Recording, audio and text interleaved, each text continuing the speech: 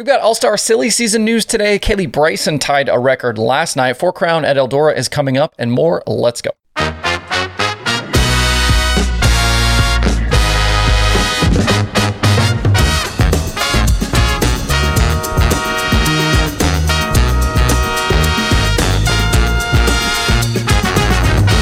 It's Friday, September 23rd. I'm Justin Fiedler. This is Dirt Tracker Daily. We did it, friends. We made it to the end of another week. And what a week it was, too. We've talked slide jobs, the droop rule, late model tech, racetracks on the brink, all kinds of stuff. If you've missed any of the shows this week, I definitely recommend going back and catching up before the weekend gets going. And speaking of the weekend coming up, lots of racing to talk about around the country over the next couple of days. The Four Crown weekend at Eldora starts tonight, but before that gets underway, we had USAC Sprint Cars and Midgets at Gas City last night for the James Dean Classic. Kevin Thomas Jr. has been on an absolute tear lately in the sprint car, and he was really good again last night. He sat on the pole and led the first 20 laps pretty easily, but things got a little interesting inside 10 to go. Most of the field was on the top, but when the grip went away, it went away really quickly. Second running Logan Seavey reeled KTJ in a hurry and then took the lead. It was short-lived out front, though, for Seavey as Thomas jumped to the bottom and then found the grip he needed there to take back the lead and drive on to the win. It was the third win in 5 races for KTJ, and if he didn't have that trouble at Hobstadt, it could be 4 wins in 5 races. We haven't seen him be in the mix for wins at Eldora over the past few seasons, but if he could bring this type of speed to Saturday, he could definitely be the guy to watch. KTJ just looks like a completely different driver. You know, we started out the season trying to run full-time with the All-Stars with the wing on, doesn't work out, comes back to USAC sprint car competition and is now just unbelievable. In the race for the Sprint Car Championship, Justin Grant's hard charge from 14th to 5th was exactly what he needed last night, as Brady Bacon faded from 3rd to 10th at the end. Headed to Eldora, the gap is back out to 80 points now. And looking at Eldora specifically, Tyler Courtney has won the 2 previous USAC sprint car events there, with Robert Ballou also a winner in 2021. I don't know if Sunshine is racing the non-wing stuff, though, this weekend. He's not mentioned in the USAC pre-race release, and I can't find mention of him running anywhere else. If he does run, he'll be a heavy favorite, but if not, the DirtTracker.com analytics prediction formula likes Bacon. I'm going to go KTJ for the Saturday show. Why not?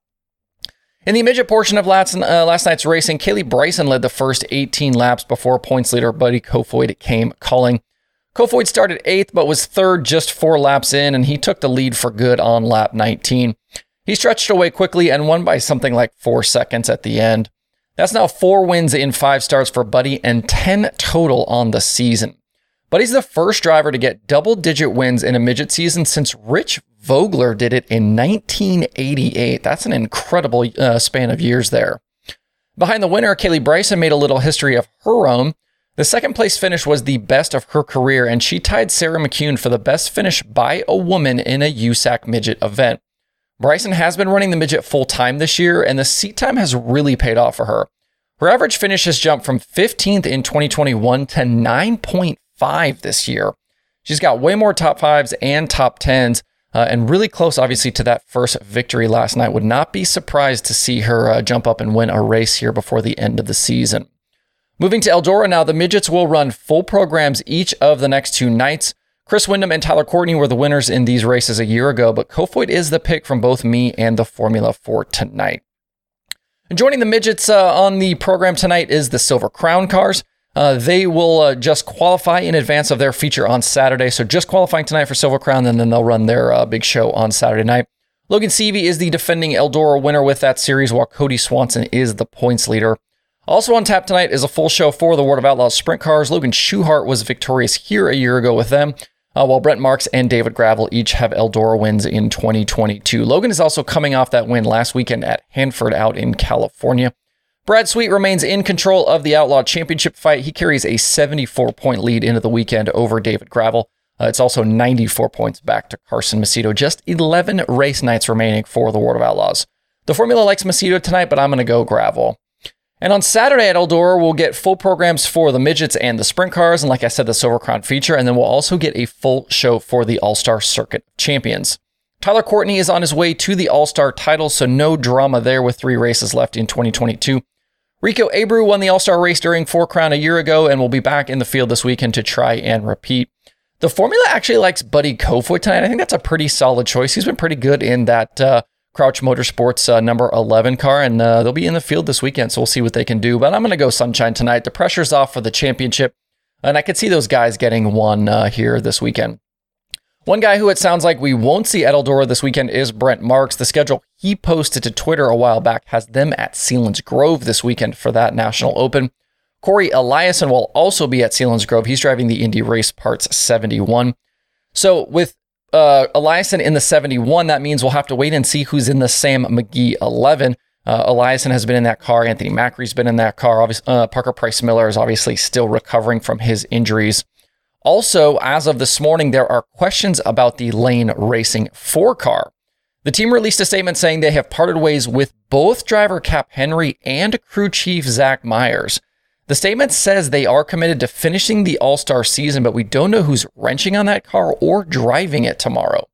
The two sides part ways with Cap currently third in the All-Star points, and the timing is a little strange on this one with only 3 races left. Cap Henry is so good at Fremont, you would think they'd want to keep him in the car for those last 2 shows as well. Henry had 2 wins this year, including most recently a few weeks ago at Sharon. Following that win at Sharon, though, the team really struggled at the Tuscarora 50 and this last weekend at the Grove and Lincoln. Also, a quick streaming note about the 4 Crown before we move on. This is one of those bad weekends. The Outlaws tonight will be on Dirt Vision with everything else on Flow. And then everything on Saturday will be on Flow as the Outlaws then move to Sharon Speedway for their Saturday show. So if you want to watch everything tonight, you'll need both Dirt Vision and Flow Racing. USAC Midgets, Silver Crown stuff on Flow, World of Outlaws on Dirt Vision. Also, if you missed it yesterday, hats are now available to purchase over at shop.dirttracker.com. There are 2 options to pick from. They are $35 a piece, which includes taxes and shipping. Also, I'll leave the coupon code active through the weekend. Use the code HAT at checkout, H-A-T, to get 20% off either of the Dirt Tracker shirts. You don't have to buy a hat, though, to get the discount. You can just buy a shirt, use the discount code, and be on your way. So again, shop.dirttracker.com. And for the late model folks, both national tours are racing the next 2 nights with Lucas at Brownstown for the Jackson 100 weekend, and then the Outlaws are at Boyd's in Georgia. Both nights at Brownstown are full programs. Tonight pays $10,000 to win. Saturday show, that's the 100 lapper, pays $20,000 to win. Brandon Shepard is trying to close that 100-point gap to Tim McCready for the Lucas Championship, but time is running out.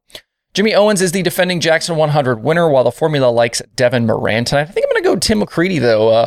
For him, after that issue he had at Knoxville with the engine, maybe it's an opportunity for him to kind of get a bounce-back win and kind of seize back control of this championship.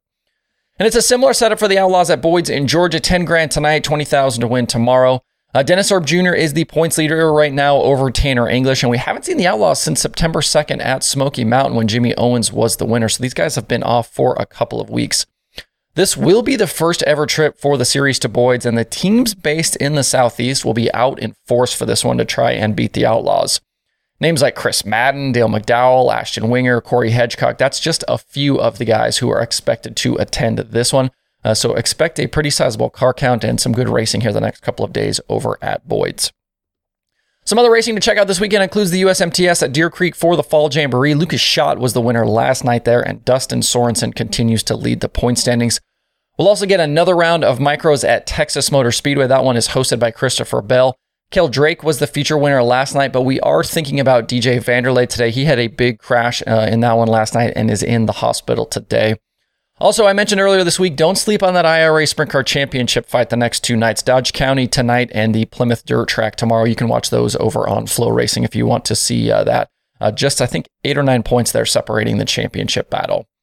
And if you want some more content today, check out the new Conversations episode I posted last night. This one with Dirt Track Digest's Mike Mallett. We talked last week about the kind of current state of the Northeast Modified situation. And so, we get into that a bunch with Mallett. We talk about the incredible season for Matt Shepard. We also get into a ton of stuff around the business of streaming. Mallett's Dirt Track Digest has ventured into streaming in the last couple of years, and they've kind of got a little bit of a different model. They don't do the subscriptions. They do a lot of pay-per-view stuff. So there's a lot of information, a lot of insight in there, and kind of dealing with the racetracks and why they do things the way they do them. If you want to check that stuff out, it's over on the YouTube channel and in the podcast feed right now. The streaming schedule for the weekend is super packed. All kinds of stuff, includes all of the racing I talked about here just a few minutes ago and a whole lot more. And I think just about every service has something going on over the next 3 days. If you want to get the full picture of what you can watch, head over to dirttracker.com/watch tonight.